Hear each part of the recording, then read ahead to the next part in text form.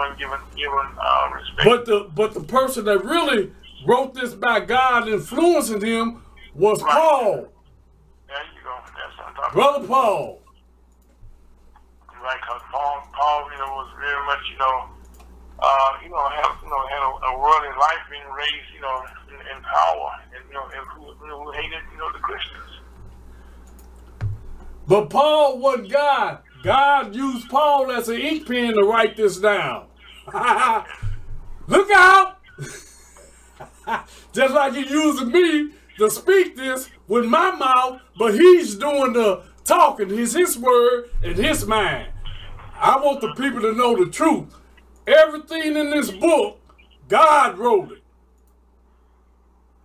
Because this is the only book I have ever read, which I really haven't read because I done went from cover to cover, but I really haven't read it because it's inexhaustible.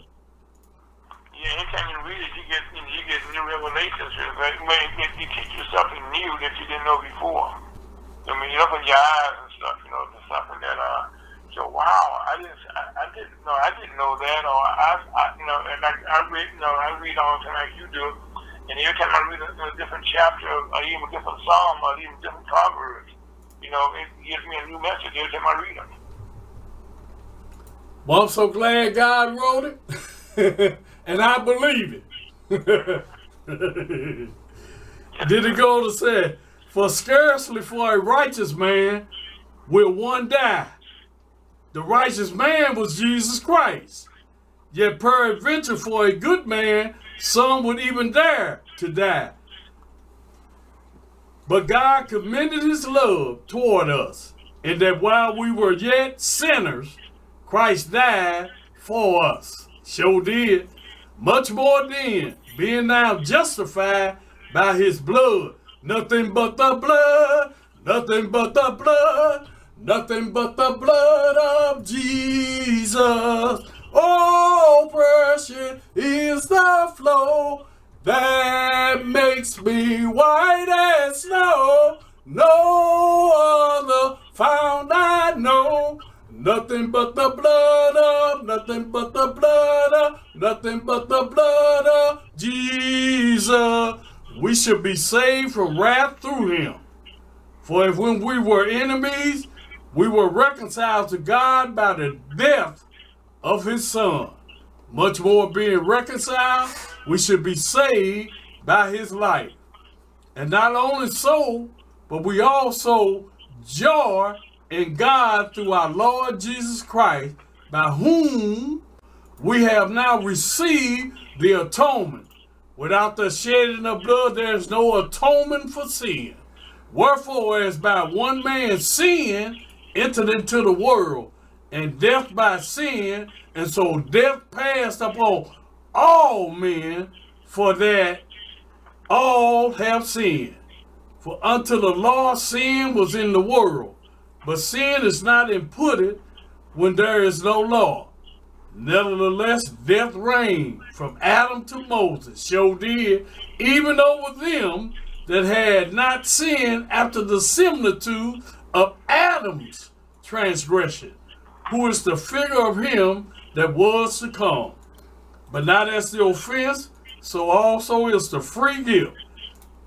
For if through the offense of one many be dead, much more the grace of God and the gift by grace, which is by one man, Jesus Christ, had abound unto many.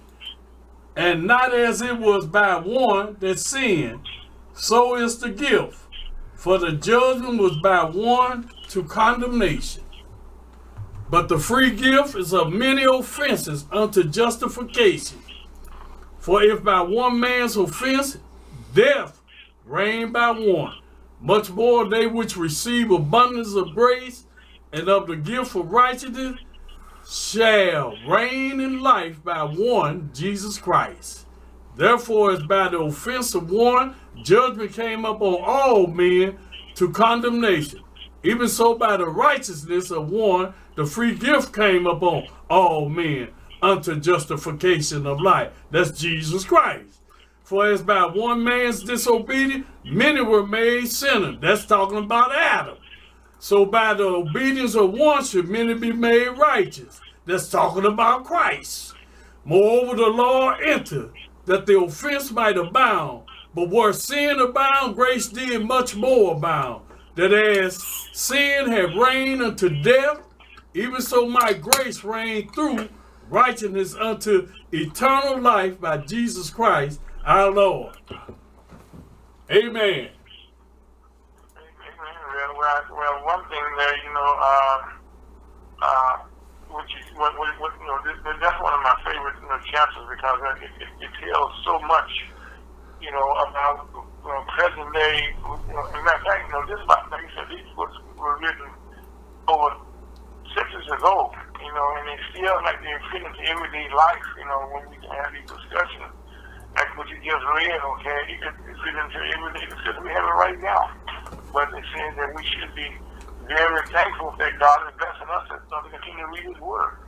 Amen. And that it's still relevant right now because what is being said is like unbelievably the truth.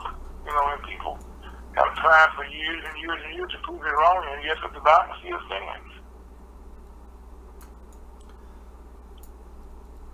So right now, okay, right now I just want to, thank you for all the things that you're saying here. And right now, as going to this holiday weekend, for the first time, people can move about, have their, vaccinated, and they hitting the highway or hitting the skyways or railways. We want to kind of, pray for them that they be I can't put the word real. Be blessed at the same time, be respectful of the people that they come in contact with. Am I right? Yes, you are. Well, on that note, Scott, this is the Purpose in USA, HotTalkRadio.com. Oh, by the way, Rev, I did like this song too, by the way. It's nice. Okay, you listen to Purpose in USA, HotTalkRadio.com. Launch it to nearby Chamber Commerce on the Memorial Day weekend. On that note, take it out of here.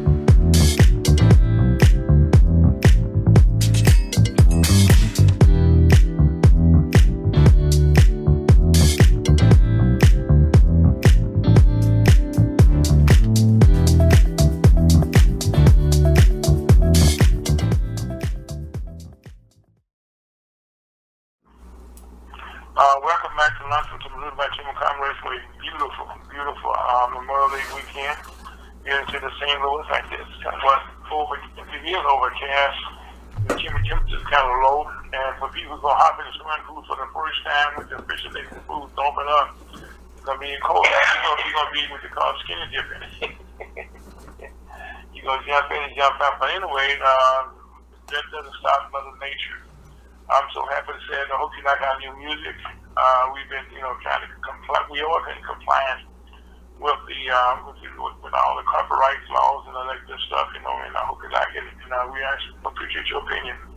If Rev says it sounds like us, God says it sounds like us. And I hope he's thinking it sounds like us. But anyway, as we begin this Memorial Day weekend, we can say that God has been answering our prayers, because right now the COVID-19 cases, are not moving fast as they had been. Right now, we still have been affected by 33 million, 4,000 people. And I do know out in the state of California, one of our associates, his daughter is in school out there, and they had an outbreak. Over 15 kids almost, caught, and this is not good. So again, you still gotta be careful and keep in mind they're taking that home to the parents. And needless to say, those people will not be having a cultural holiday weekend, because right now they're trying to figure out how to finish the school year up in some cases, and also how the parents will be dealing with themselves also. We continue to keep these in prayer. And also the good part about this is that they had originally predicted that we could expect to have over 600,000 deaths. And guess what? God is in the mix here, because we still hovering around 595,000, 94 years up. But that figure has not drastically changed. In the hospitals, the costs are down, continue to get lower and lower and lower. So we have to say that that God in this pandemic is getting further away from what it was, and for dictating what we can and cannot do. A lot of states are opening all the way up. A lot of baseball teams, in basketball, I need to bring up the fact that a couple of fans in the stand, we all been to baseball games, football games, and and all those teams, games that you go to, and unruly fans, make the whole city looks bad. And this past week or so, we had several instances in the NBA where people have just been very unprofessional, and one can't spit on the player, and throwing things on the players. Well, first of all, when you do that, you're going to get kicked out the game for life, because anything you're doing a ball for nowadays, there's a camera someplace looking at you. So you won't do something and think you can get away with it. Matter of fact, how do I know that?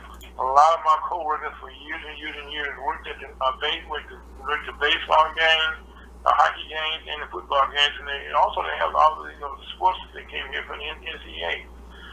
They were cameramen, and I can think 4 or 5 of them that I know, and they have told me for a fact that there are a lot of shots they don't show, but if something goes on, they need it right away, they can pull it up. And so the camera's not just on the baseball players or the basketball players, the cameras are also on you also.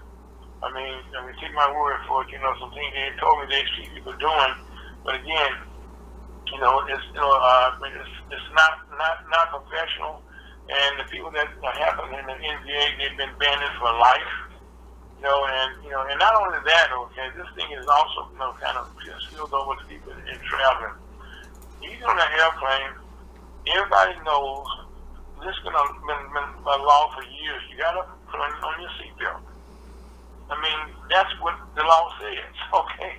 And for people, and the winter when he's saying that not just that, alcohol is sort of a little part of this. So again, as they, but that can be controlled. But again, this is over a couple thousand people have been assaulted in some kind of way, which makes it kind of very unlikely that it will grow. We will be put under control. And also, while we're saying this, if you're somewhat confused or you want to be careful, please continue where you wash your hands. That's something that, again, we say every Saturday.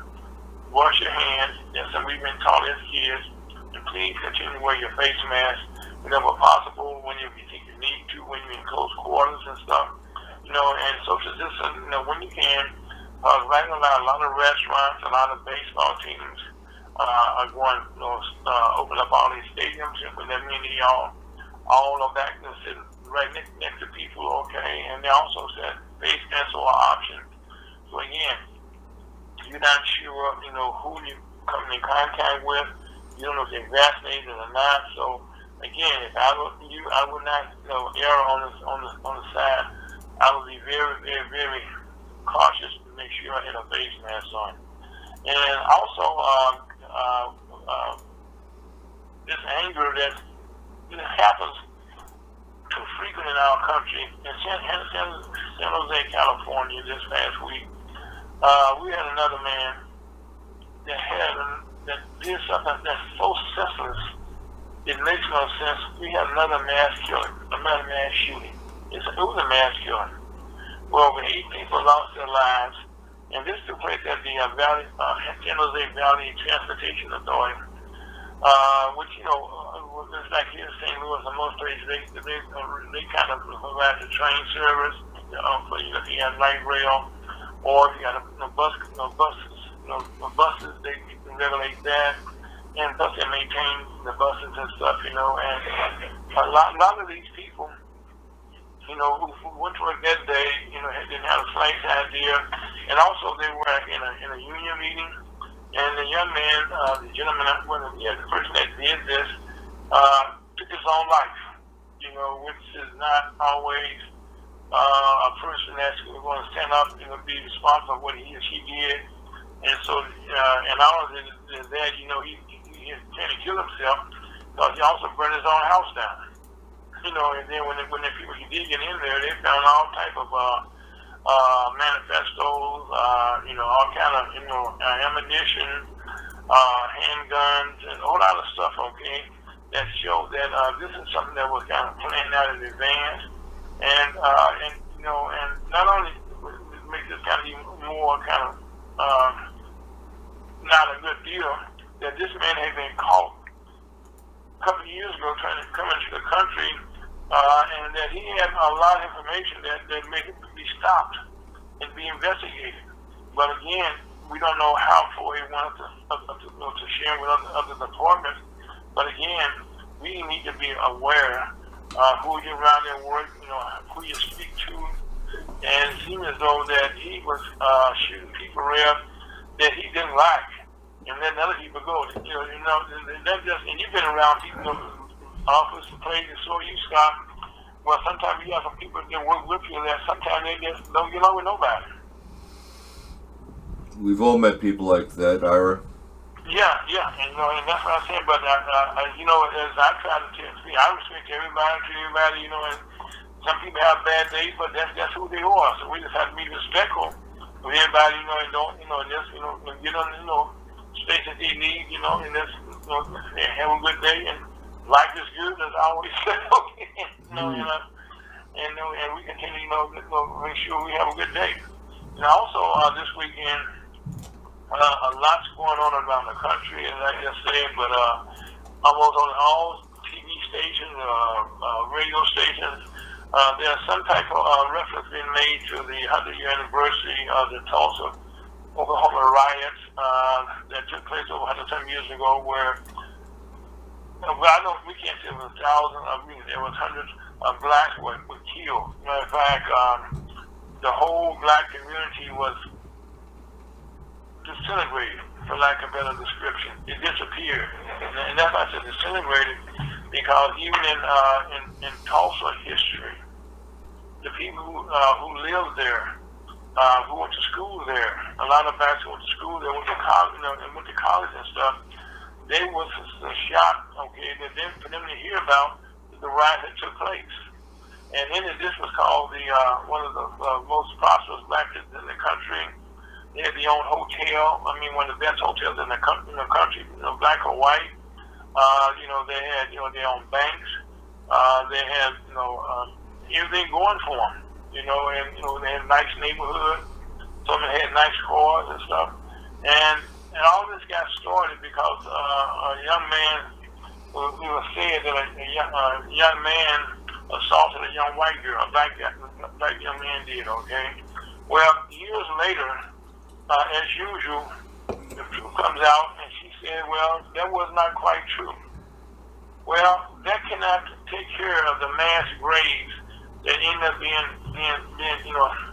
dug and blacks being trampled upon in.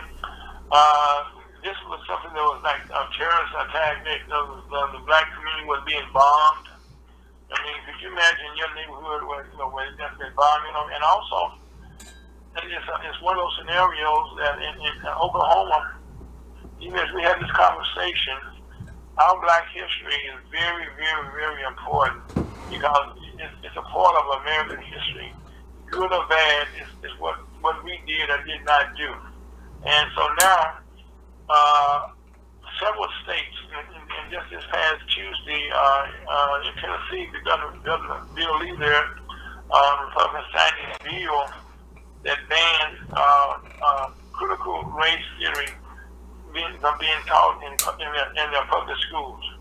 Now, it's not just him in Tennessee, okay? He joined Arkansas, Idaho, and guess what? Oklahoma signed a bill a couple weeks ago that they don't want their history to be told. And I said, people, who don't look like blacks, who wrote all the history books, and who right now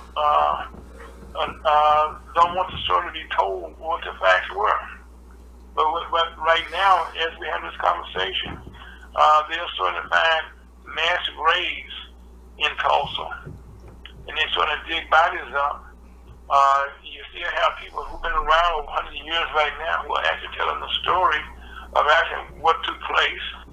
And this is something that's real funny here.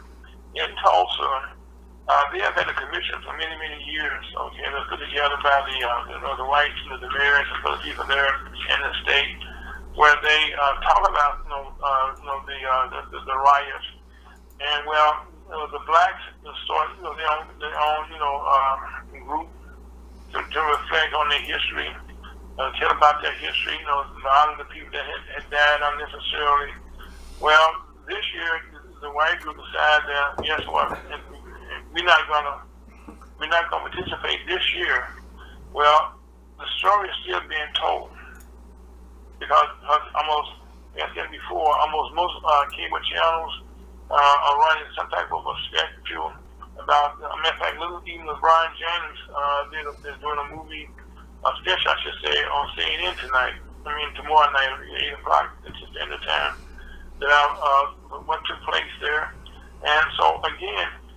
Our history has been said time and time again, okay? You can't know where you're going until you know where you've been. And so right now, as we speak, I said right now there is a celebration going on for the lives, for the history of what took place there in Tulsa, and we respect that, and a lot of our people on our staff here, on our team, have family members there that's out in Oklahoma, and we just pray, okay, that everything is peaceful, that all goes well in a timely manner, and everyone continue to respect. And also, one of the things about this is hard to deal with is that in the areas that were formerly black-owned, black communities. There are still certain churches that are still standing the test of time. Churches are always going to be part of the history of something going on in our black history, or anyone's history. And the church is always still standing there. It was burned down, but it wasn't burned totally down. It's been rehabbed there, and so now there's history there. And again, we want to keep them in our prayers. And doing this weekend, and just celebrate their lives also. And also,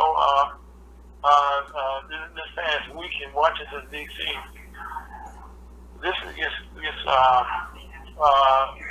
far as history being told, right now, Congress has started their Memorial Day recess, and they'll be out of D.C. until June the 7th, which is a couple weeks from now, just about. And they left D.C. with a lot of business undone. And we can start off with something that's affected all Americans. When on January the 6th, 2021, speaking of riots, we saw with our own very eyes our capital in Washington D.C. be under siege. And you see under siege, it's like some of those old movies where you had the Roman people storming the walls, climbing up the walls. They had hanging loose, being hanged outside, for Vice President Pence and Speaker Pelosi. They were just roaming the halls. No matter of fact, one of the Capitol Police actually died a day or so later from that. Matter of fact, one of the rioters actually got killed that day, trying to break into the chambers and what have you. And I guess that's one of the things I have to elaborate on. One of the congressmen that was actually seen on video again. See, this is the thing about video. It shows you not at your best moment, and you're not even thinking about, what's going on, and he was not thinking about what was going on. He was trying to fight to save his life. Because thanks to a black man, that when this took place, he was able to take the rioters in a different direction away from the Senate chambers. Otherwise, it would have been a massacre right there. And these people would have lost, some of them, hope they wouldn't have lost their lives, okay? But they had a mob mentality. And so, again, speaking of that, the security police, the Capitol Police, not security, Capitol Police, one of the gentlemen who lost his life, his mother walked the halls this week begging senators to actually, vote, but Republicans actually vote for this bill. And all they asking now is to have like an investigation, someone they did for 9/11 to find out what happened. No matter what happens, as far as the Senate being a part of this, the FBI is still, as we speak, arresting people right now. And they're still saying they have over 500 people right now that's going to go to trial, who will have a day in court. And in each case, they have their own evidence from videos, or they have evidence where the people that have been caught, like some here in St. Louis, Missouri, who have gone before the judge. And matter of fact, the young man that was actually in the one looked like a Viking, okay, where he represented our lawyer here in St. Louis. And he's claiming all kinds of things that he didn't know what he was doing. One person said, Fox made me do it. I mean, you will hear a whole lot of excuses, but the investigation for the criminal charges will take place. But we want to know an investigation that actually what took place, what was behind it, because this all took place, and I said one thing, that we have a senator in John Tolley that did us know the Missouri no good when he was actually seen out front of the Capitol, raising his fist. As a matter of fact, he was the first one to contest the validity of the college, the votes, that we came in. So again, we pray that cooler heads continue to prevail, and that this investigation at some point will take place, and the truth will be told. And I think it's just a matter of time. And another thing, I'd like to say this: when we voted last November, be you Democrat, be you Republican, or you be on the Libertarian, or you be the Green Party, whoever you are, okay, when you vote, or independent, you did not vote for a thing called a filibuster. Now, the filibuster is what is holding everything up in Congress right now, where it's a rule that was created by Congress, by the Senate, I should say, that you can hold up the bill from being voted on. You had to have at least 60 votes to pass certain bills. Well, when we voted for these people, we didn't vote for a filibuster. And the filibuster has been utilized all through the years when it comes to, was created to make sure that blacks, okay, will continue to be disrespected. Now, right now, I mentioned to you, there are several bills that still hanging out there. One of the bills is the George Floyd Crime Justice Bill. Now, right now, that will affect a whole lot of things that will take place. Some that's going on because this past 25th was Mr. Floyd's birthday. Did I think it was going to pass? But right now, they're still working out there. I think Senator Scott and Senator Booker and Ms. Bass, they will be able to come to some type of agreement here. Now, it's been said that Senator Scott will be negotiating for the Senate along with Senator Booker. And it's been said that if they come to agreement, okay, that means Mitch McConnell will allow the Republicans to vote for this bill. Now, I say allegedly said because the same thing was told the congressman in the House that he would negotiate a deal on the January 16th commission, and that they gave the Republicans everything they asked for, but they decided it wasn't enough. So again, Senator Scott, Senator Booker, and Congresswoman Bass right now are negotiating now to come with a compromise, and it's been said if they come with a compromise, the Republicans will agree. So time will tell. And also, we talking about the George Floyd bill, and also another bill that's very close to all of our hearts has been the one that John Lewis voter rights bill. And right now, over 40-some states are changing the laws, or either changing the laws to make it difficult for minorities to vote. And this is after the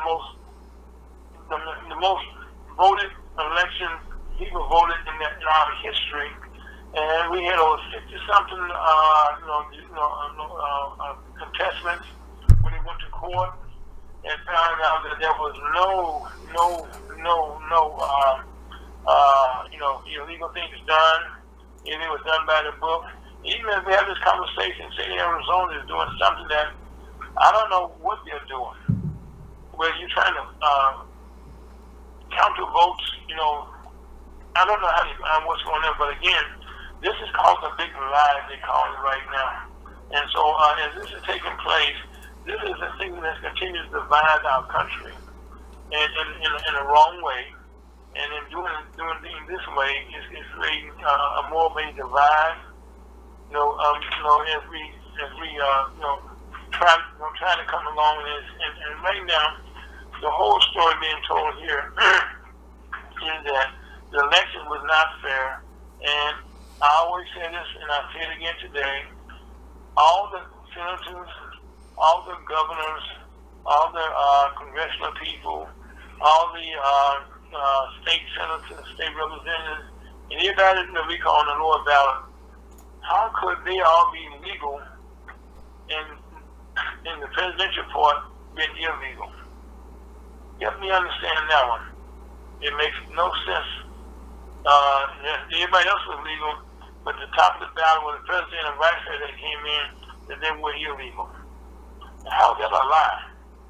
But again, that's been a fundraising tool, and right now, we mentioned a couple weeks ago that Liz Cheney, who also believed in that, and there was some Republicans also believe in that.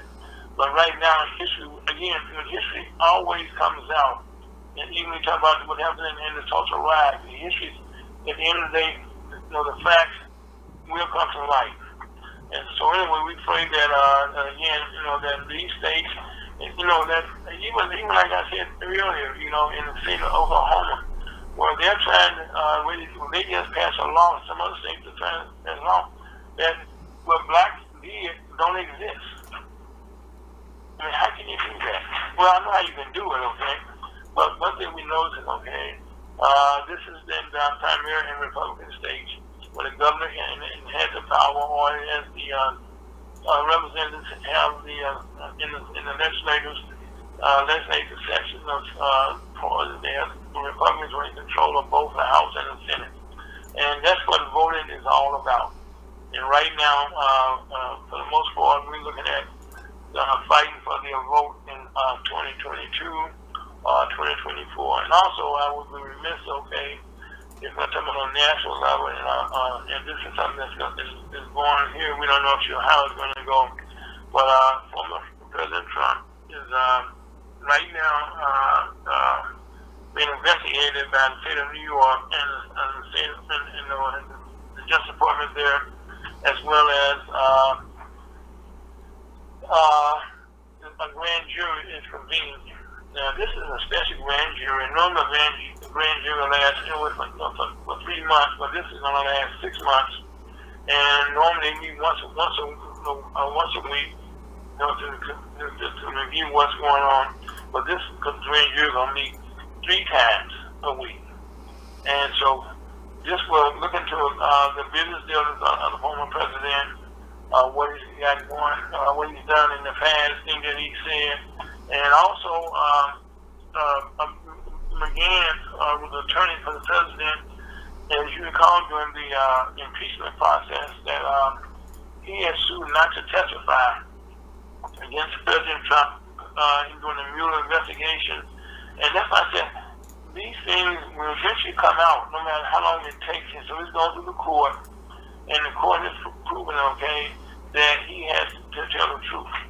And how that will go, everyone will find out. And those hearings are sort of taking place sometime, in the very near future. And also, one last thing about the civil rights, the commission for January the 6th.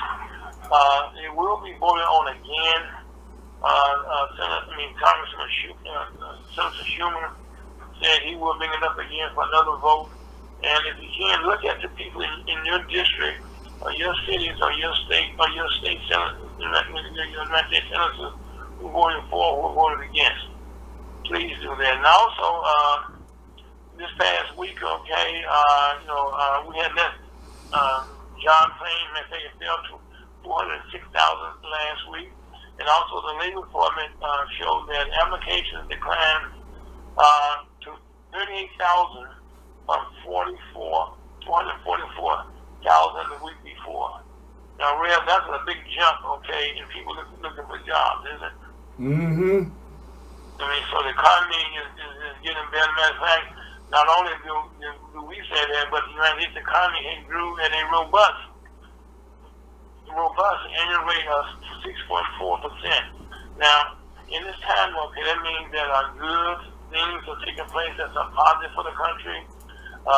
People are spending money when who has money, they're spending money. And that's one thing that took place when the bill that was passed early part of the year, it took place. Oh, also, I'm sorry. Another thing that will make this go even better is if the infrastructure bill, once it is passed, it will create so many jobs, so many good paying jobs. It will create, if you're a carpenter, if you're an electrician, if you are a plumber, if you're out there doing communication work, all these jobs will be available because as we fix bridges, highways, all are in bad disarray. Matter of fact, here in Missouri, we have the second lowest gas tax in the whole country. And the gas tax goes to fix our highways. Well, this past session, our legislators passed a small increase of 12% over a 5-year period. And guess what? There's a petition out right now to block that from being signed into law. But that goes to fix. We have over 1,000 bridges in Missouri alone that have been gone to the point they've been closed. A lot of them closed, and like that. And you say, why is this important? Well, in a lot of these rural areas, if you close a bridge here, they got a person in this county or in this part of the city, they got to take a different route to get to where they got to go. But that bridge is unsafe. And so that causes a hardship for everybody that's involved. So these are things, okay, that's taking place, on that. And also, the economy is doing good because right now, home buying, they're signing less contracts now than they did last month. Mainly not because people don't want to buy, but there are few houses available for sale. And there are fewer houses being built because the cost of material, especially lumber, is very high. And also there's a delay in the delivery of lumber because you need truck drivers.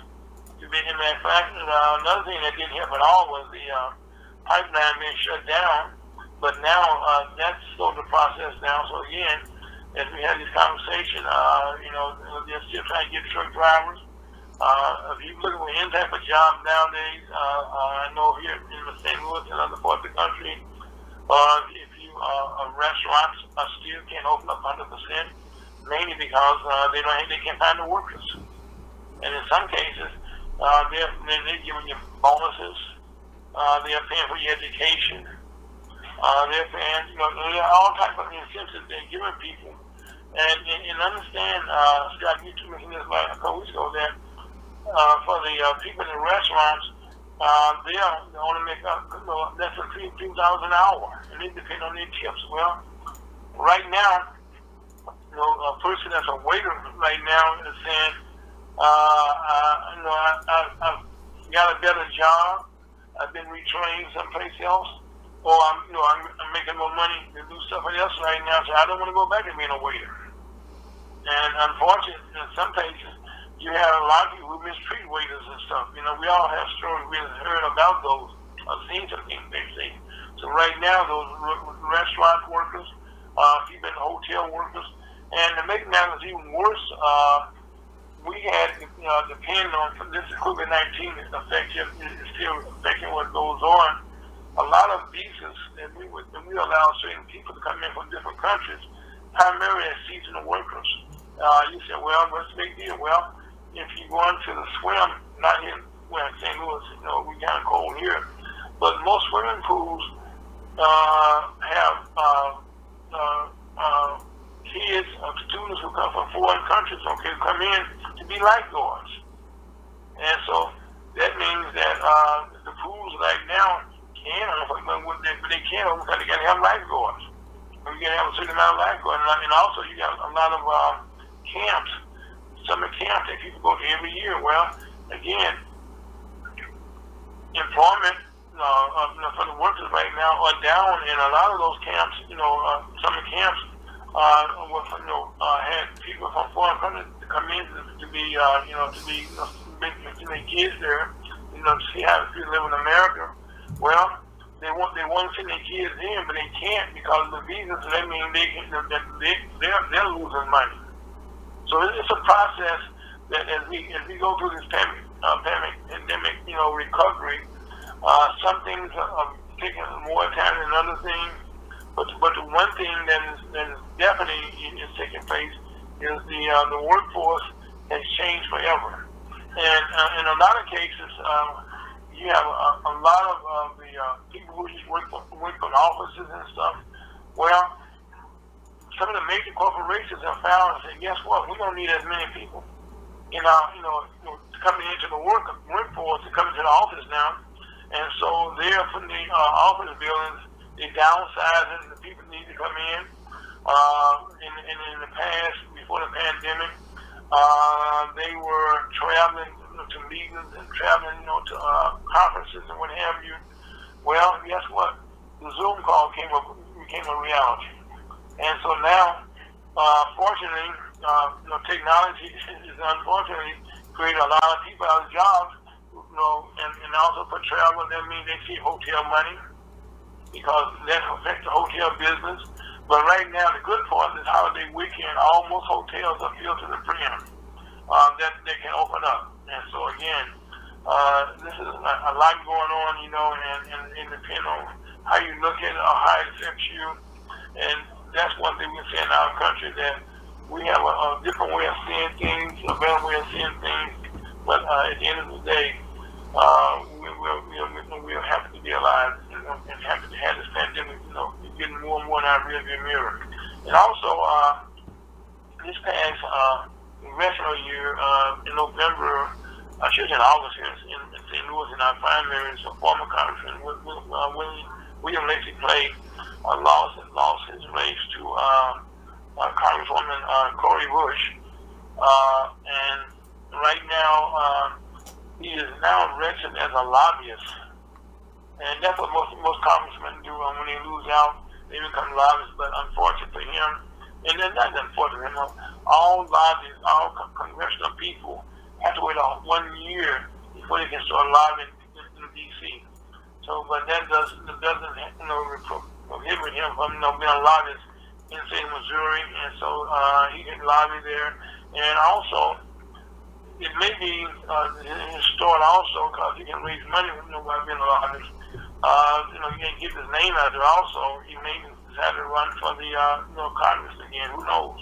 And also, we will say this: we have an open seat in our in the United States Senate, Congress and Senator Blunt decided to step down, and also Senator Blunt was also part of leadership in the Senate, so it would be a loss to us in Missouri. But now, as it turned out,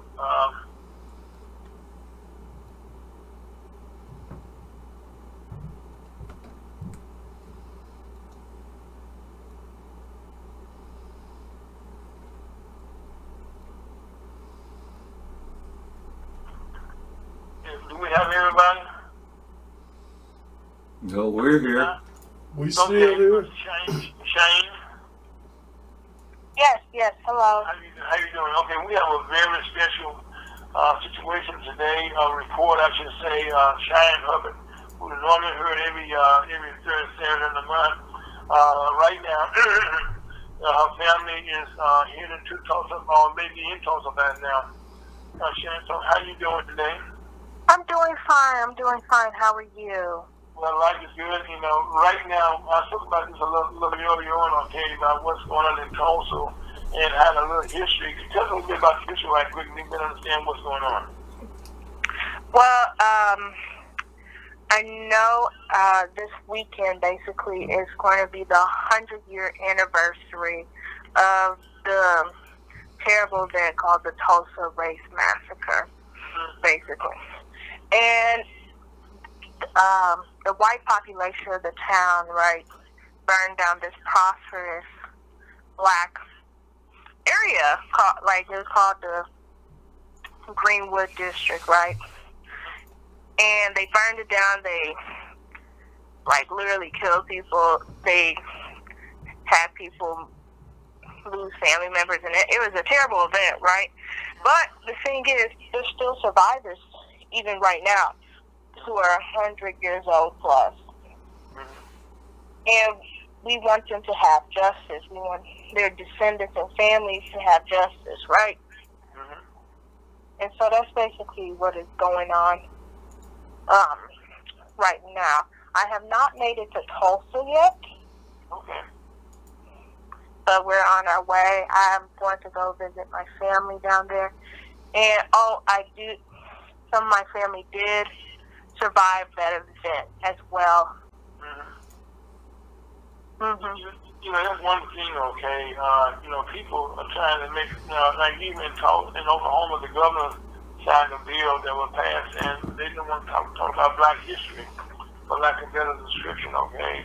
But right now, you got family members that lived through what took place, and so you have actually a direct understanding because you lost somebody in your family. Well, actually, all my family survived, right? That's good. And they lived to tell the tale. One lived to 2014, which was my cousin Harold, and he gave a testimony about what happened in this book called Riot on Greenwood. What's the name of the book again? Riot on Greenwood, I believe. Okay, what was his name? You look at the author. Harold Woods. Okay. Harold Woods. And his first name was William. We all just called him Harold, so cousin Harold.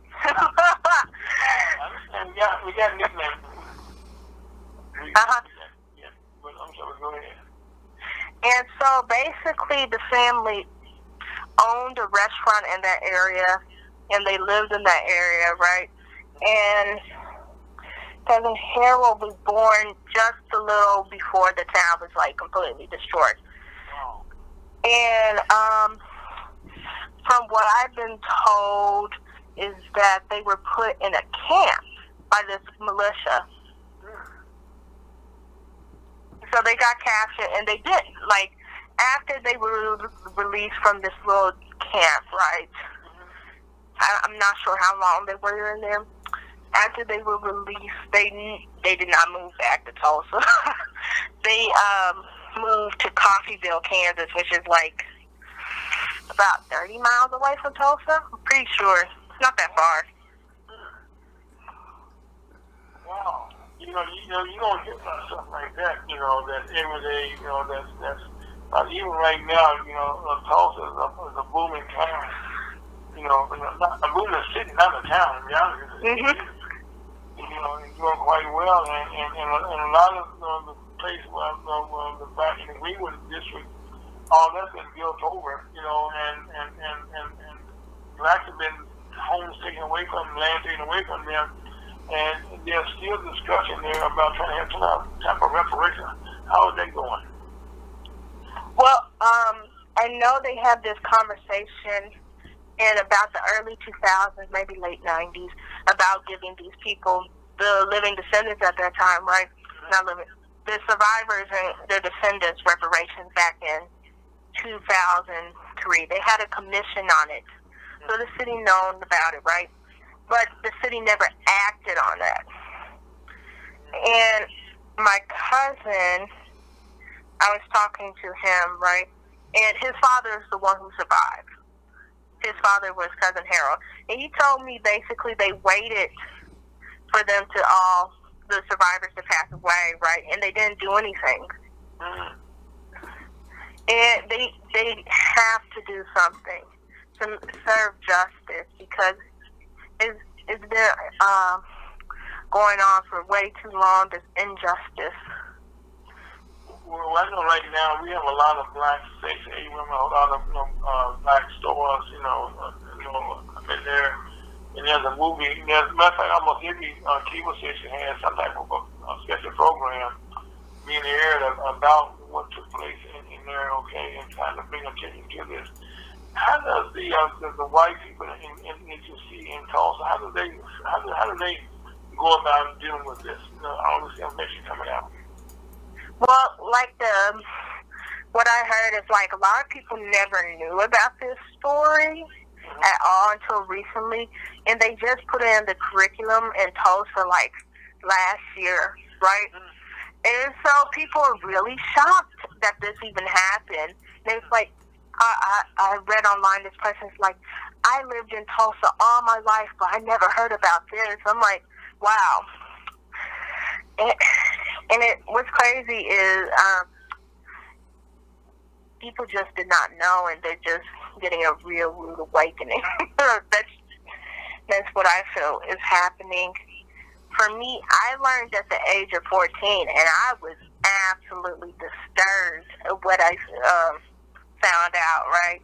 So how did you find out about it? How did you learn about it? So my father, Wayne Hubbard, right, and his cousin Ken Berry, which is the nephew of Cousin Harold, right? They were going to see family, right? And so they came to Kansas City, and they brought this book called Riot on Greenwood. And my dad brought it home, and I started reading it. And I was like, oh my goodness, this is terrible. And the more I read it, it just broke my heart. I cried reading it. And I called a couple of my family, right, to see did this happen to our family, right? Called the family historian, right, who does all the genealogy, right? I was like, hey. Oh, his name is Mark Harrison. He does a lot of the family genealogy, right? And I myself have been real interested in my family genealogy as well. So I've been trying to bring everyone together, collect photos, collect information about just all in general about family. And I really do love my family. Well, I know. Matter of fact, Cheyenne is also heard every. You on this Saturday with MC, am I right? No, this Saturday, No, less. No, we on last Saturday. With MC Richard. Matter of fact, his show is guests will come to Kansas City because of that 5 o'clock on Ferguson University HotDogGill.com. And with what you've done for his family is did the genealogy, and we have collaborated. And I said, the station has been the family together on a couple of conference calls, and it's been unbelievable as the story being told about these family members. That family they didn't even understand what the genealogy, like you said, all because of what you have actually. Well, that's one of your hobbies. That's one of your business is. And you started doing genealogy. Yes, I have a business called Connected Trees, and you can find it on Facebook. And I find people genealogy. I make family trees for them, find their relatives that they haven't spoken to in years. Yes, I do all that stuff. Okay, now so how did you feel? That's one more time. I know that when after you read the book, okay, book that you had that you read it and you couldn't put it down evidently, and then you asked, is this true? Well, at first I was like, this is so awful. I can't believe this happened. But then I was like, American history is it's kind of dark. And so I was like, this definitely did happen. And the book, right, on Greenwood, right, it goes in a lot of detail that you won't find anywhere else. And it's their eyewitness accounts, right? I definitely recommend anyone to get that book if you're curious about what happened. So let me ask you a question, okay? As we all hear about all this this weekend, on Memorial Day weekend, and this is almost come like Black History Weekend, okay? Because I'm looking at on TV, they got demonstrations going on, for lack of a better description. You got young people, old people, you got different organizations, different sororities, and people, their families and stuff walking in the parades and stuff here, How does that make you feel as having a family that's, that actually was a part of the history that's being displayed? Well, I am glad that they're finally talking about it. And because it has been ignored by history for so long, and they try to pretend that it didn't happen. And I'm glad that the story is getting told. I'm glad that these people, even at the age of 107, that old lady who gave a testimony about what happened, I'm glad that they're paying attention to her because, they silenced those people. Yeah. One of the things that I grew up in the South myself, hold on to, we're going to be checking here. This is interesting, okay? Okay, we're interested right now. Okay. I got a new telephone. I don't have a new phone. I got a new thing on my phone. Oh, okay. It's been updated, okay. So all the buttons are moving around. But anyway, we just enjoying my Chuck Debow. Chuck, how you doing, brother? I'm beautiful, wonderful. Good afternoon to everyone. How you doing, Chuck? My brother. Well, what we did here, we had Cheyenne, who's headed to Tulsa, to talk a little bit about what's going on in the Tulsa there, and how our family was involved with took place there. And it's like a report on the spot report. So you guys are on the line with us also today. Hey, Cheyenne. Hey, everybody. How's it going? Okay, It's going well. so let me ask you a question, okay? In D.C., how are people reacting to this, all the stuff they're hearing about what took place in Tulsa? Just all over the network, all the news and the station are covering some kind of way. You talking about Black Wall Street? Yeah, black man, well, they call it Black Wall Street, yeah, different ways. They got different names for it, yeah. Yeah, well, honestly, I don't think many people know about it. I mean, Wow. there are those that know about it, and then it's not in any textbook. And you know, there's in the works a movie about it, but you know, if you want to know about it, you got to seek it out. It doesn't come find you. Yeah. And there's a TV show called something about country something with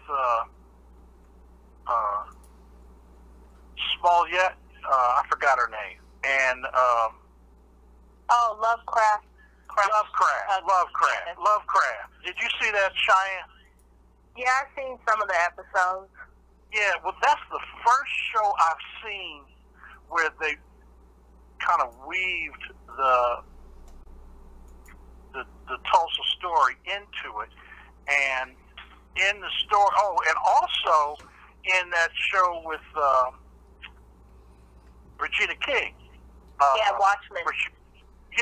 Watchmen. Now, Watchmen, in both stories, they kind of go flash back in time to the ancestry of people, of the main characters, and they made it, you know, with these fictional type stories, they took the liberty, but they reversed the liberty of having what do they call it, intellectual freedom, you know, and they put the story in there. And in Lovecraft, they actually had the planes going over and dropping bombs out, and they gave you a feel for what the atmosphere was like. But to answer your question, it ain't on the radar. Yeah, we're hearing it a little bit here and a little bit there, but it's not on the evening news. It's not, you know, it's not mainstream media news. In other words, walk up to a white folk and ask them if they know anything about it. And if they're not, you know, you're in Missouri, so maybe y'all might know a little bit about it. Up here, we don't know nothing about it. Yeah, like. No, I'm just being real with you about it. Yeah, I don't think a lot of people know about what really happened, and it's not being told. It's being told now more than ever, but it's not like you turn on the news in, like, I don't know, other states and you see it, right? Since I live in Kansas, they talked about it a little bit, but I'm not sure if you're going to hear about it on, like, the East Coast or West Coast, really. Well, I'm going to say something. I don't think they want you to know about it. They're not proud of it.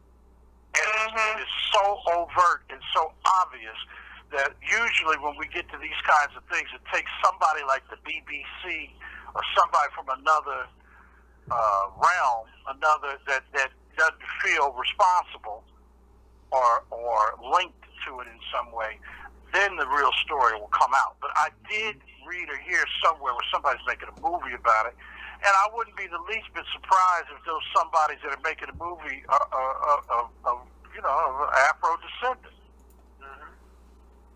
telling that story. But it is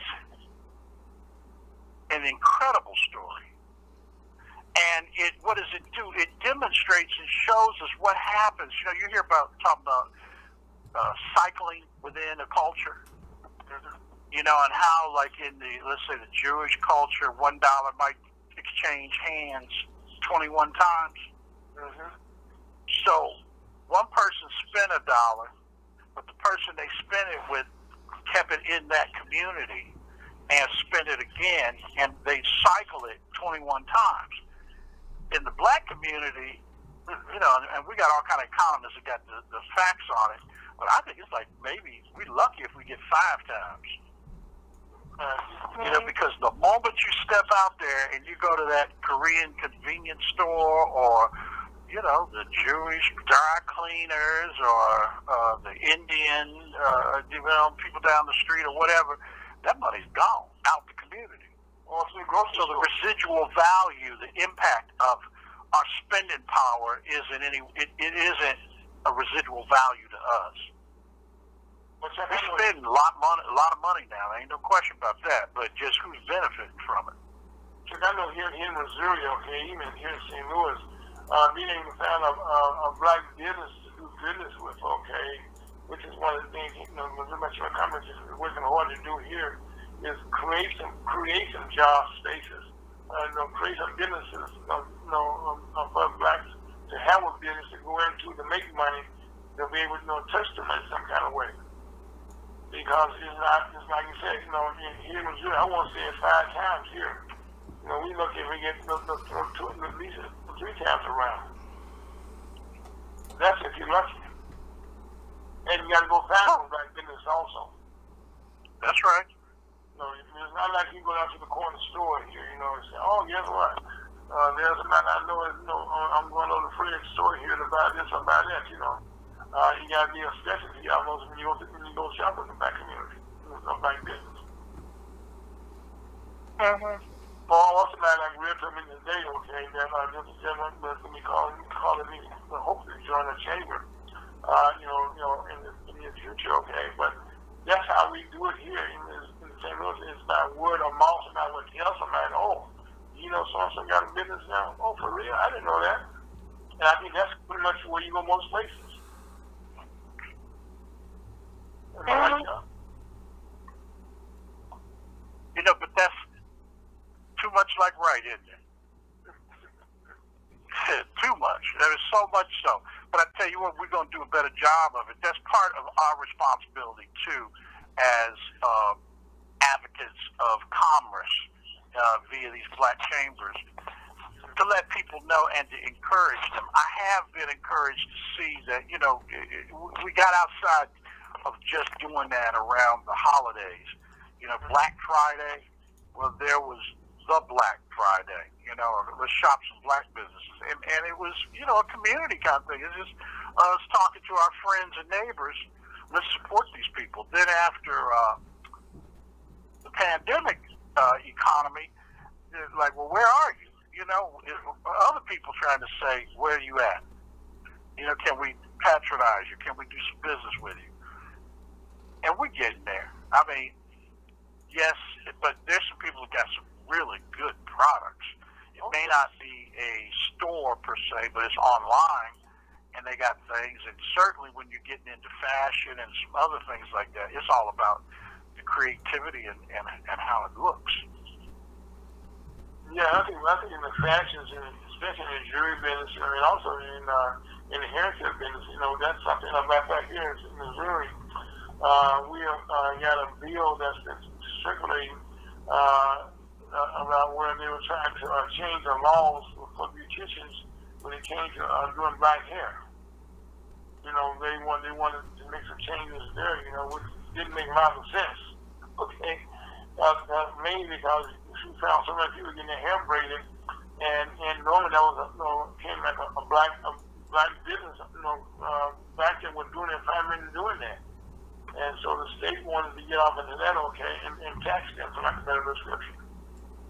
And that's normally when a black business, you know, industry, I should say, was taking wings a little bit. The state wanted to figure out how they can tax you, which in one way is a positive thing that been noticed, okay. But the state want to make sure that they and like I said, it's crazy for it to be having a discussion about it, okay. But it's also, you know, kind of putting black beauticians out of business also. Because because now they got to afford my business license and stuff like that. So, Shannon, how you feel about that?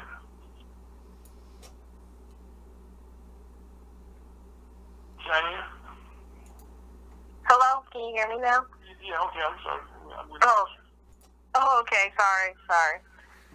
Yeah, my phone cut out. Sorry about that. Okay, I was saying that here in Missouri, they're trying now to tax black beauticians, the people who braid hair. And it was the industry that was primarily, you had mostly blacks doing braids and stuff, And so now the state wanted to start taxing them. And to me, that is, it's a good in a way that it become noticed, but in a bad way that it's going to probably put some blacks out of business who don't want to be involved in stating their business, so to speak. Yeah. They do a regular business license for some beauticians. Yeah, you still have to. You still have to have like a type of license to braid hair, right? In Missouri, is that correct? But with them taxing it, I feel like it's definitely going to put, I wouldn't say a lot, but some black people who does that out of business, right? Because it's like, oh, they're adding more regulations, because before you just got your hair braided. You paid someone and got your hair braided. I know that whenever I wanted my hair braided, I go to my grandma and she would braid it. And so them taxing them, I can definitely see that some people just going straight out of business. Or just like, how do I put that nicely? Them just braiding hair in their homes, and calling it a day. So what are your thoughts on that? I want to make sure I understood what you're saying. Are you saying that the legalities around black hair care are changing? In Missouri, yes. For a young lady, anybody to get their hair braided, normally, it's done by blacks. The braid would be done. And in most cases, Shannon's usually done in a home. Sometimes somebody you know, somebody in your family. And so you got certain beauty shops that also will braid your hair. So they're saying now they want to get your business license, for your shop, that you got to pay a special license to be able to braid hair. And it's, primarily appears, applies to most black business owners who, at that point, find themselves, put them out of business for the most part. Or they have more restrictions. Okay? So, in other words, if you're a beauty shop and you had been offering braiding services, in order to continue to do that, you got to go get a license or essentially be certified. Right, that's right, certified. Come back like one of my wife's beauticians, and then I think they put out of business. Because, and it's hard to get that certification or that license. Yes. And it's never called to your shop. See, and I know. Go ahead, Cheyenne, because you've got. And like the beauty schools, right? They usually just teach a Eurocentric, beauty standard and how to do like only straight hair in these types of beauty schools. They don't even teach how to do black hair. And for them to put a license on it, where they don't even train normal beauty schools to do it, it's just extra, in my opinion. You can go ahead.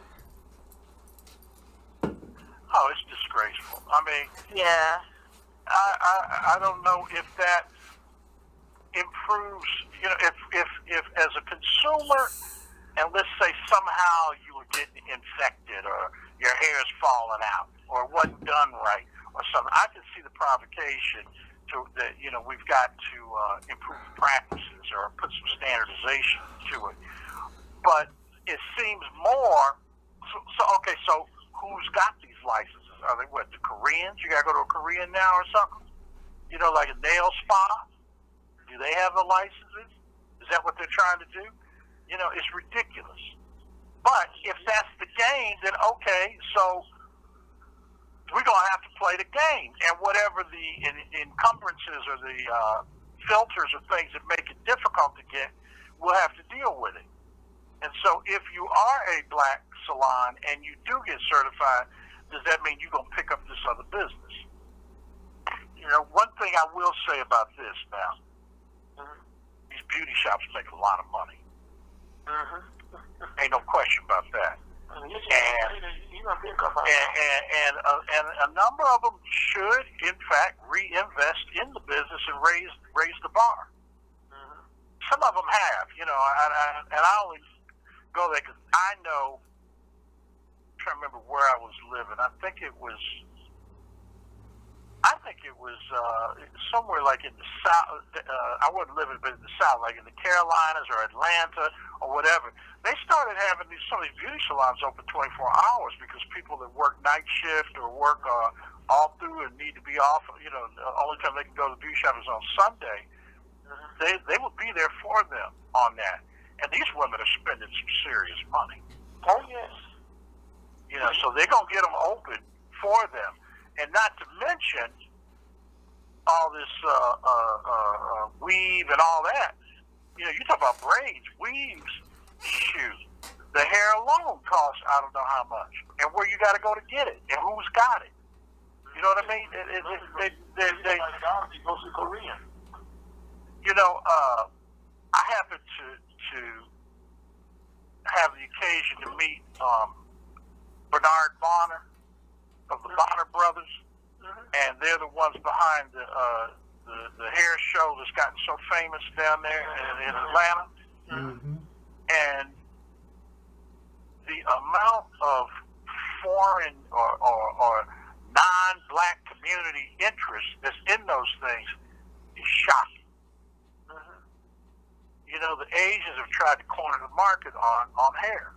And even though some of that hair is Brazilian, or I've heard there's a monastery somewhere in India where they buy the hair off the nuns and the girls that live there, and they just grow it to a certain length and then let them cut it and sell it for some crazy price.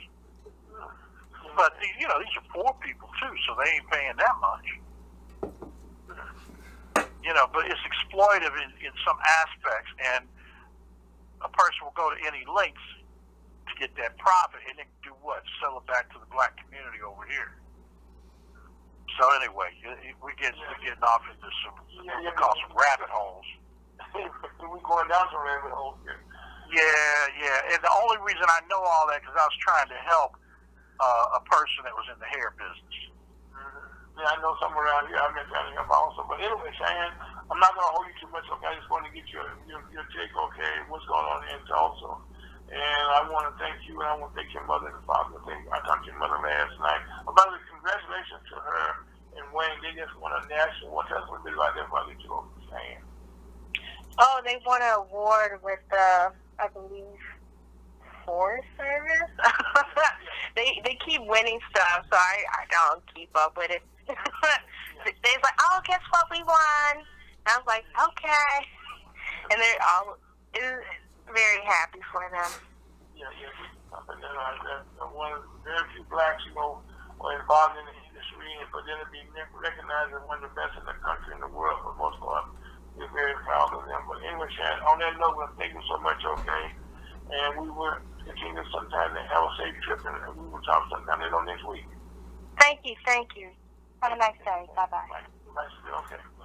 Okay, Chuck, we just had to include Cheyenne here, a little bit about that. But thank you for calling early here, but thank you for being a part of that, okay? But I do get, Chuck, what's going on on the East Coast, and what's going on first of all with the American Dream Marketplace? We'll talk about American Dream. We are working on I really want to call it a sub-portal or a thing that's just focused on diversity recruitment, jobs, internships. You know, the NBCC has had for many years what we call a Diversity Recruitment Center. But we didn't really promote it out there. but we're hearing so much talk about diversity in these companies and hiring of diversity chiefs and all these people, and seeing that the people they're hiring to be in charge of diversity are not diverse themselves. Oh, amen. So, you know what I mean? And these are six-figure jobs and with all the benefits and all that. And so people are flocking to try to get one of these jobs. So here we come now and say, all right, so, let's do your report card. How many people you got? What are you looking for? And that's the other cop-out thing that's always been going on, too, about we can't find them. We want some diverse candidates, but we can't find them. Well, I say, okay, we're going to remedy all that. So we're going to have a place, but we're going to go around and say, because there are multi-millions of dollars spent on postings and advertising for that job. These job boards, they make a killing. And these companies they got a budget. And they just say, well, we're advertising these two jobs. And we're talking about big corporations that might be having 200 or 300 positions they're trying to fill right now. Well, Chuck, most major corporations, okay, and especially that deal with, on a national basis, most all of them right now are creating a division for diversity. Because exactly. And so in doing that, because they have a diversified, and they don't want to be seen, okay, as not being sensitive, okay, to the black community. And so the best way, to be insensitive. Oh, I got a good one for you. Come on, bring it on. You can say what you just said. They're sensitive to it. Mm-hmm. Yeah, they got a fire up underneath them. You mess around now and let one of these employees file a suit on you, some kind of discrimination. I mean, they got so many different variations of discrimination now. Whether it's what do they call it, gender neutral. Mm-hmm. Do you have a bathroom for the person that doesn't identify as a man or a woman, or do you, what's going on with how you promote white women, black women, Asian women, Latin women, or Latin men? So a woman, and I have to find the story on it, but there was I believe it was a black woman that worked for Amazon, and she'd been there so many years, had all the qualifications equal to the other people that she was comparing herself to, and she felt that not only did they refer to her in some condescending or sexual way, or honey or hun, or little thing, things like that. I don't think they were necessarily physical with her. But anyway, she filed a lawsuit, and boy, they paid her something like $27 million. So when you talk about that word sensitive, they sensitive to it now. They better get sensitive, because you're going to pay. Yeah. And no matter how much money you got, there's some manager, there's somebody somewhere. Just like we were talking about that thing up in Connecticut with those nooses hanging in on the workplace. Yeah, by the time somebody just says, you know what, I think I'm just going to file a case on that. I'm just going to speak up and say something about that. Yeah, and so by the time they do that, here we go. It just costs you, on Amazon is probably one of the bigger ones, because, $27 million, you go out here and get choked or shot or whatever in the back, or through your bedroom or something by the police, and not get that kind of money. But Chuck, recently,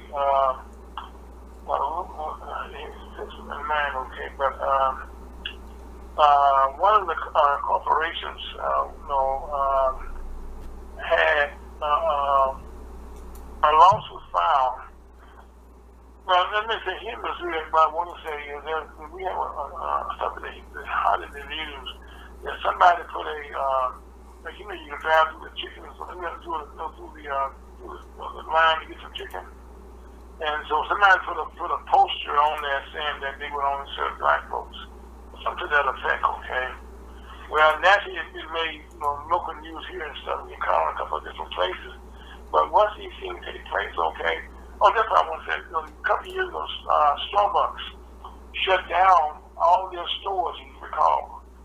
Over some incidents of black people being insensitive to black people, you recall that?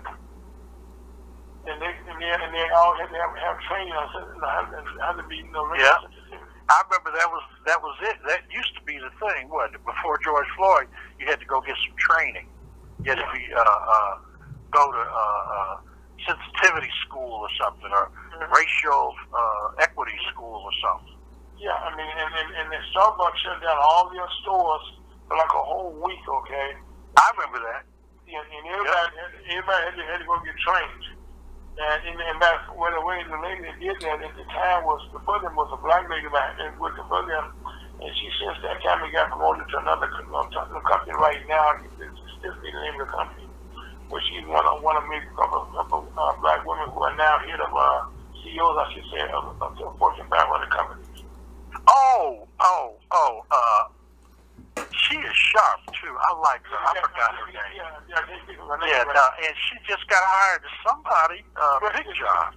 Yeah, you're right. Right now she's one of the top, one of the few black CEOs of Fortune 500, black females. I should, but just like few black period, okay, but to be a female, okay, in the industry, and but she kind of cut her teeth, okay, of being sensitive to the black issues. And that's why I say that the risk of training, and I can't sit here in this area almost every week, okay. Even in the St. Louis Cardinals, they just have a former player right now. They want on the baseball team in history right now to actually hire a person, okay, to look at sensitivity, to the in fact, they should, because the St. Louis Cardinals did a poll some years ago, and they had probably less than 5% blacks coming to baseball games. And so they're actually trying now, to get more blacks, to come to the games. As well, recruit more blacks on the team. The lady who is, she's the new head of Walgreens. Her name is Roz Brewer. That's one of them. The other one is, I think you mentioned Starbucks. Well, she was at Starbucks. Yeah, Rosalind came from Starbucks. There's another lady now that's in Chase Bank. She came from TIAA. Her name is Deshonda Brown Duckett. Right. So they're the ones saying, "Yeah, girl, go on sue them because we're gonna pay you." You know what I mean? You got somebody that understands what it is, and they want to clean it up. And believe me, all the board members, all the equity holders, everybody, they do not want their check get cut down because they got to settle these suits. It's like these police departments, or these cities, and for that matter, the government, man. If that money, if this $6 trillion that Biden wants to spend, or the $3.2 trillion that under Trump or whatever that came out as pandemic relief money, well, if that had to come out of somebody's check, don't you know we would not be have sold out our country, because those budgets would be balanced. Chuck, you mentioned government. Okay, I remember years ago when I worked in the city, I was a cable compliance specialist. And people are aware, but the United States legal cities, legal cities, I should say, which is an organization that all cities are involved with. And so then, we create an organization called the TOA, National Association of Telecommunications Advisors and Associates. Okay, and so we had a conference. And I was asked to chair, one of the conferences, and this was back in the 80s when they first were rolling out the bill for the cable industry. And the blacks got together, okay, in our room. I think we were down in Florida someplace.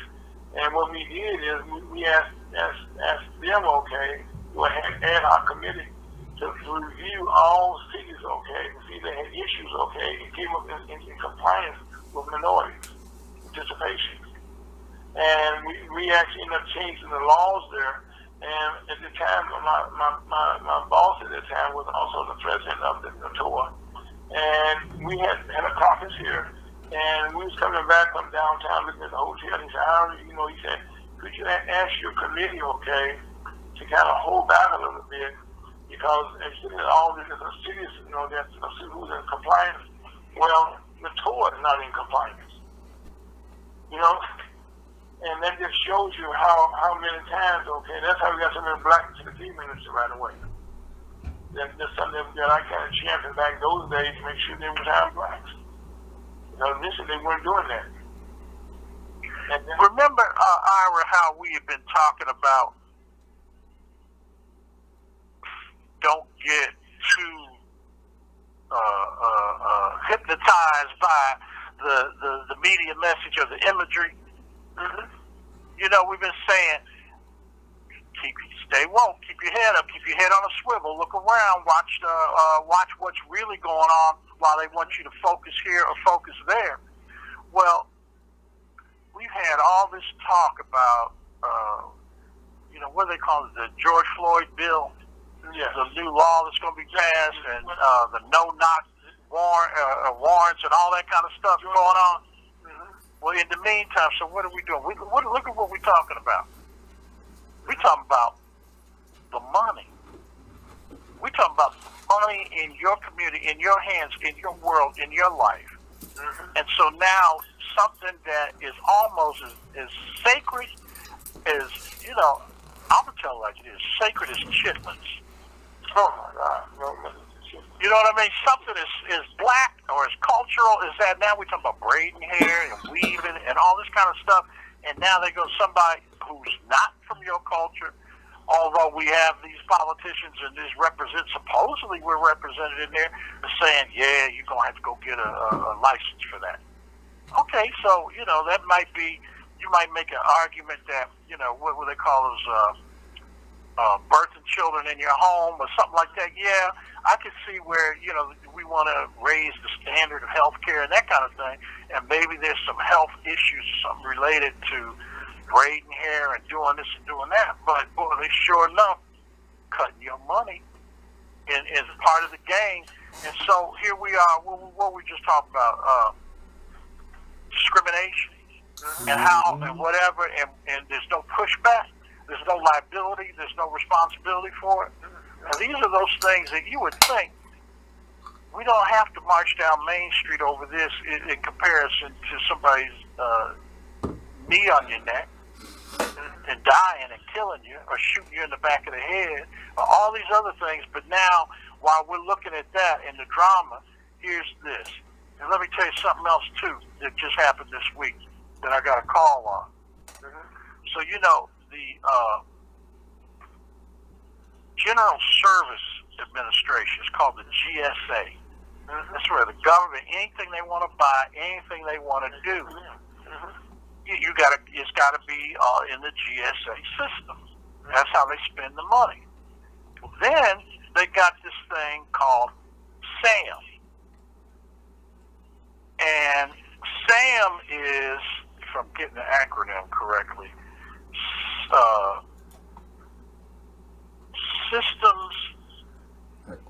System for Award Management. Okay. SAM, System for Award Management. What does that mean? Well, if you need to buy paper clips and you're in the federal government, it's got to go through the System Award Management. There might be some little things out of petty cash or something like that. But now, on the other hand, if you want to build an airport, you want to repair a bridge, you want to pave a road, you want to cut the grass on a military base, you got to have the System Award Management System be in there. Well, here's what happened. They say the website's being updated.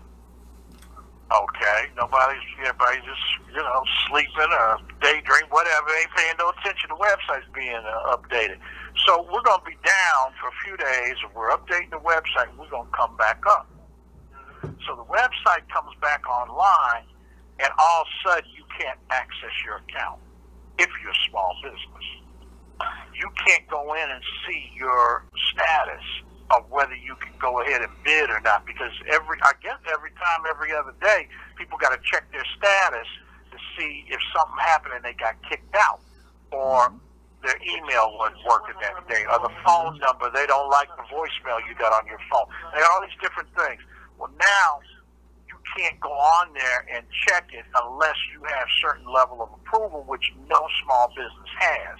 In addition to that, if you want to get your account updated, you got to submit a cell phone bill in your name and a driver's license as the owner of that business.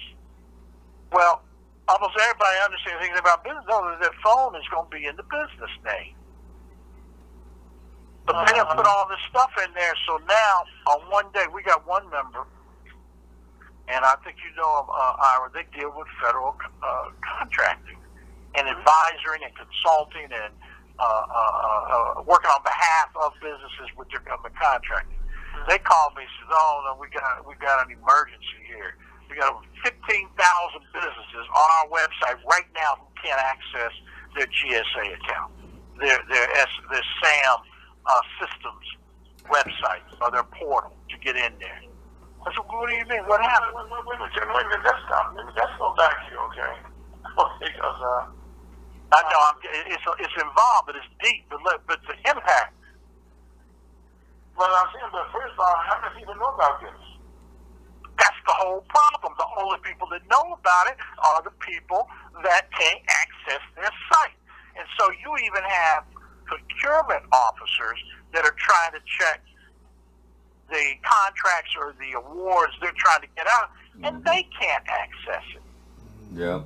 So under the guise of a technical glitch, we're going to fix that or whatever. Well, we've been there. We know that story. We know how that song goes. When it's fixed, what is fixed? They're going to say, well, no, it's working right. Oh, so you mean it's not a website update, it's a change in policy. But they don't announce the change in policy. They don't say anything. They just change the website. Well, Scott, I hear you. So that's the whole point. Somebody wanted somebody to know, and they said, call the National Black Chamber of Commerce, because we're one of the few advocacy groups that is going to say something, that is going to do something. Chuck, if I could say something, if you don't mind. This is Scott Owen, and as a veteran, I find the same thing. Basically, as a small business owner, we, you do something, even in healthcare.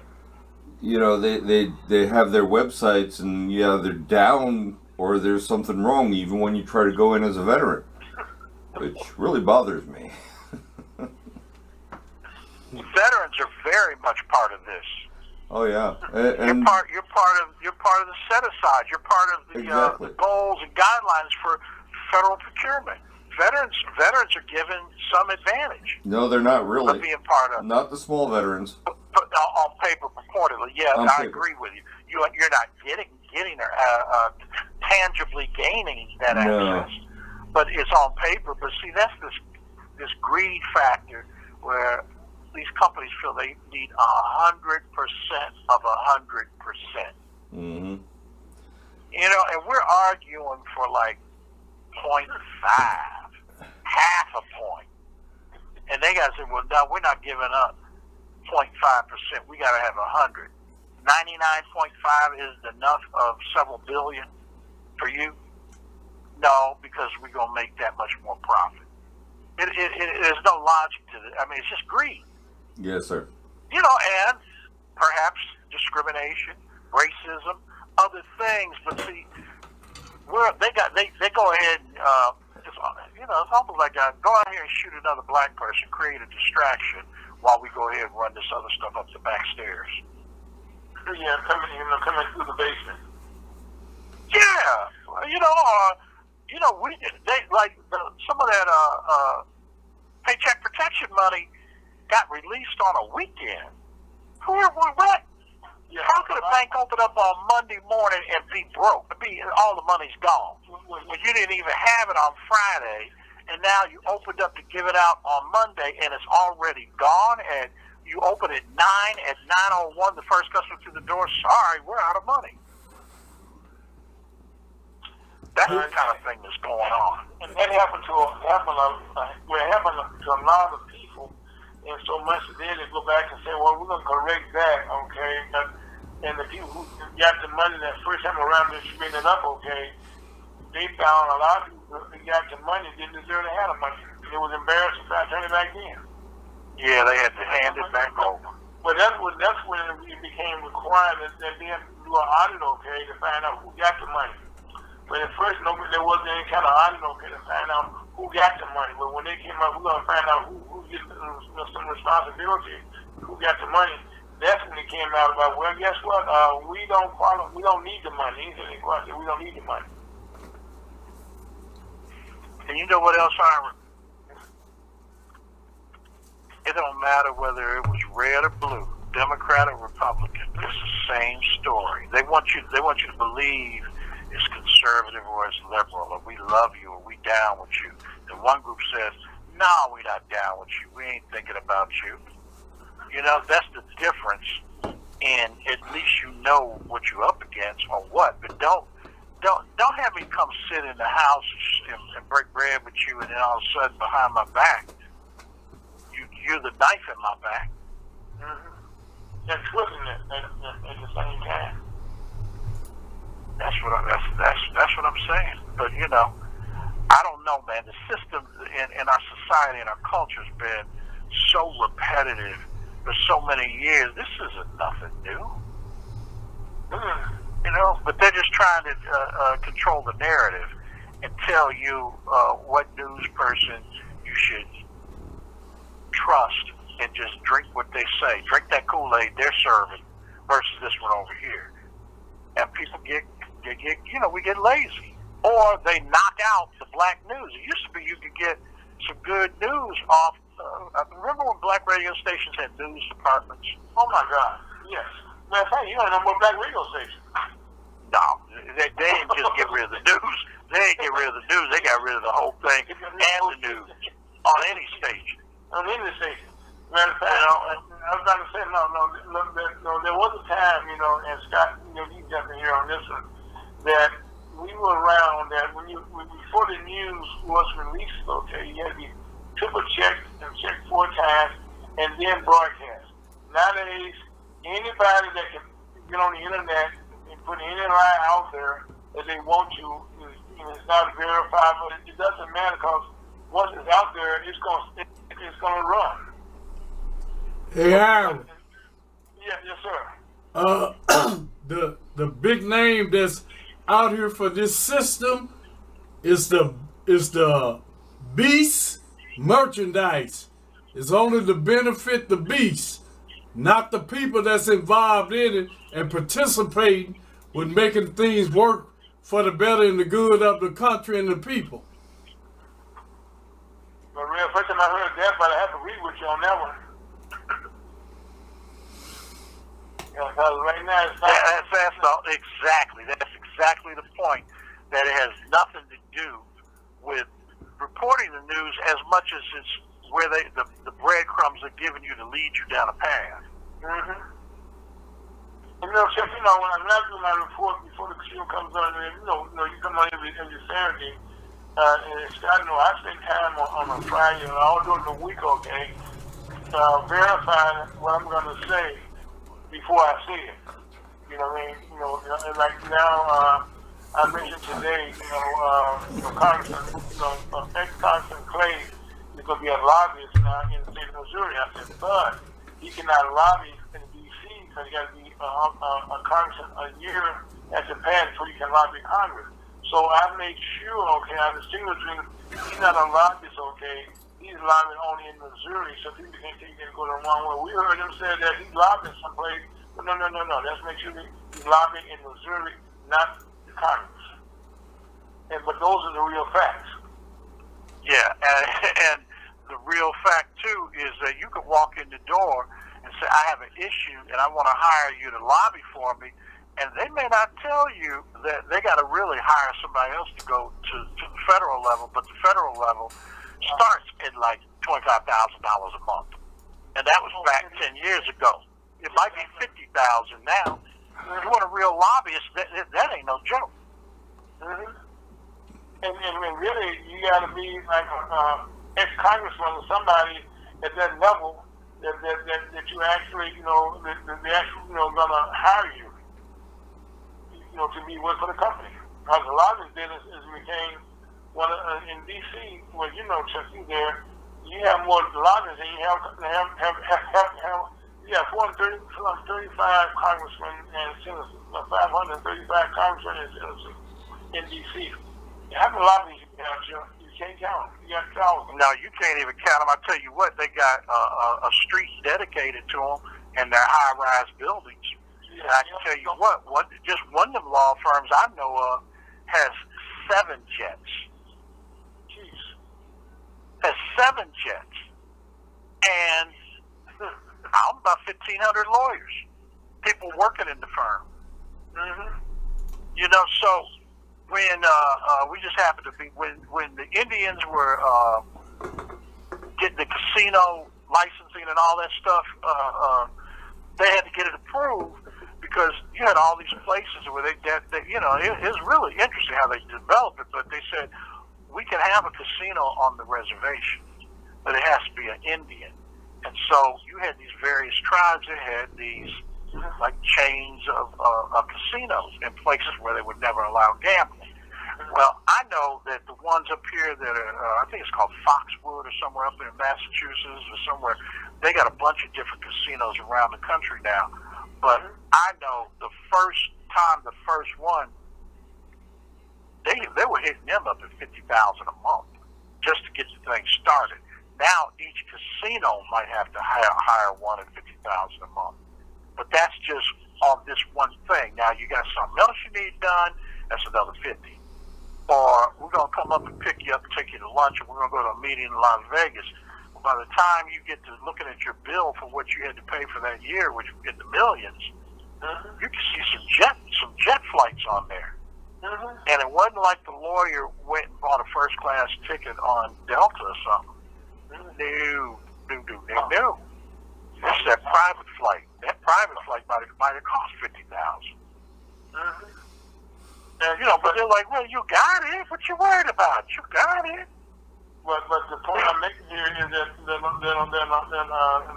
on Wall Street. But I'm saying, but in our nation's capital, they had, I think I read one time, they had almost 25 lobbyists to every congressperson up there. Investment person.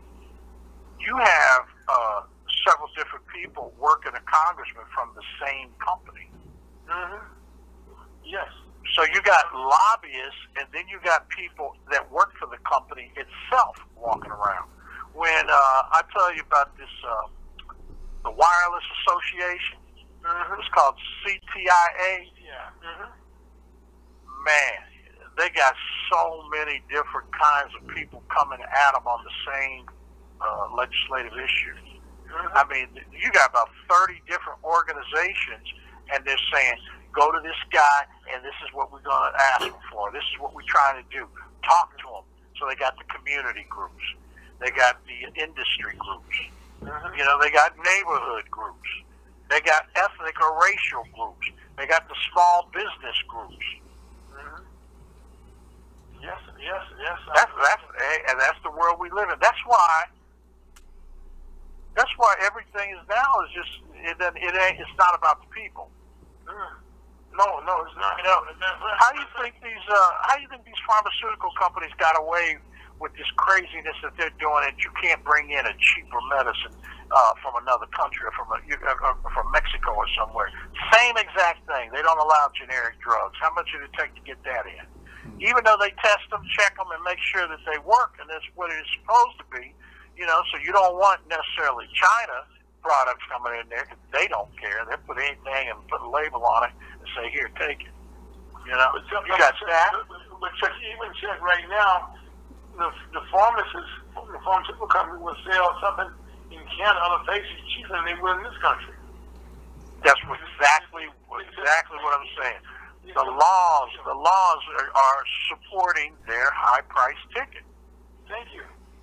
That's what's driving our healthcare costs up. Right. I think right now they're number one lobbyists in the country. I think the realtors are right behind them. Let me ask you a question. I'm just curious about that. It was brought to my attention. Did you have to pay for your vaccine? No. But was there a cost associated with administering your vaccine? No. Well, that's what I thought. I thought these vaccines were free. And my wife just had to tell me, no, it was free to you because you have insurance. Mm-hmm. Right? What you mean? Mm-hmm. Oh, no, your insurance paid for it, but it ain't free. Somebody paid for it. It ain't free. So these billions of dollars or whatever that they paid to, I said, well, who's it going to? So you mean the government paid $1 billion and bought all these vaccines, and now there's another cost, another fee associated with it, to where what happens if you don't have insurance? Well, you can't get the vaccine. But not once have I heard that on the news. Some of these black folks, they're trying to say it's the black community and your educational level and your, educational levels code for how much money you got, or do you have a job, or what kind of job can you have? Well, so wait a minute. I just said, wait a minute, time out, because you mean some of these folks that might want it might not have the hookup. You might need to have Medicaid or Medicare or some kind of insurance or whatever, some kind of hookup, because now if you get a vaccine, we're going to enter you into the lottery and you might win $1 million or a trip to Las Vegas. All expenses paid for two. You know what? The game, man, is the game or whatever. But I've never heard them openly discuss the financial commitment that goes along with it. But Chuck, on that note, okay, we're gonna try to stay on our time today. Give me one quick last 30 seconds for one get out of here on Memorial Day weekend. Man, let's give thanks and praises to our people who serve our country, and salute and keep a humble in remembrance. Because even though we really haven't been in war since I don't know when, we still sure have a lot of people dying, don't we? Man, amen. God bless our veterans. Thank you for your service to our country. God bless America, and God bless Hot Talk Radio Ferguson and our audience. Love y'all. God praise. On that note, my name is Aaron Folks, along with Red, along with Scott, and also with Cheyenne, and then with Chuck. So on that note, love you guys. Life is good. Talk to you next week.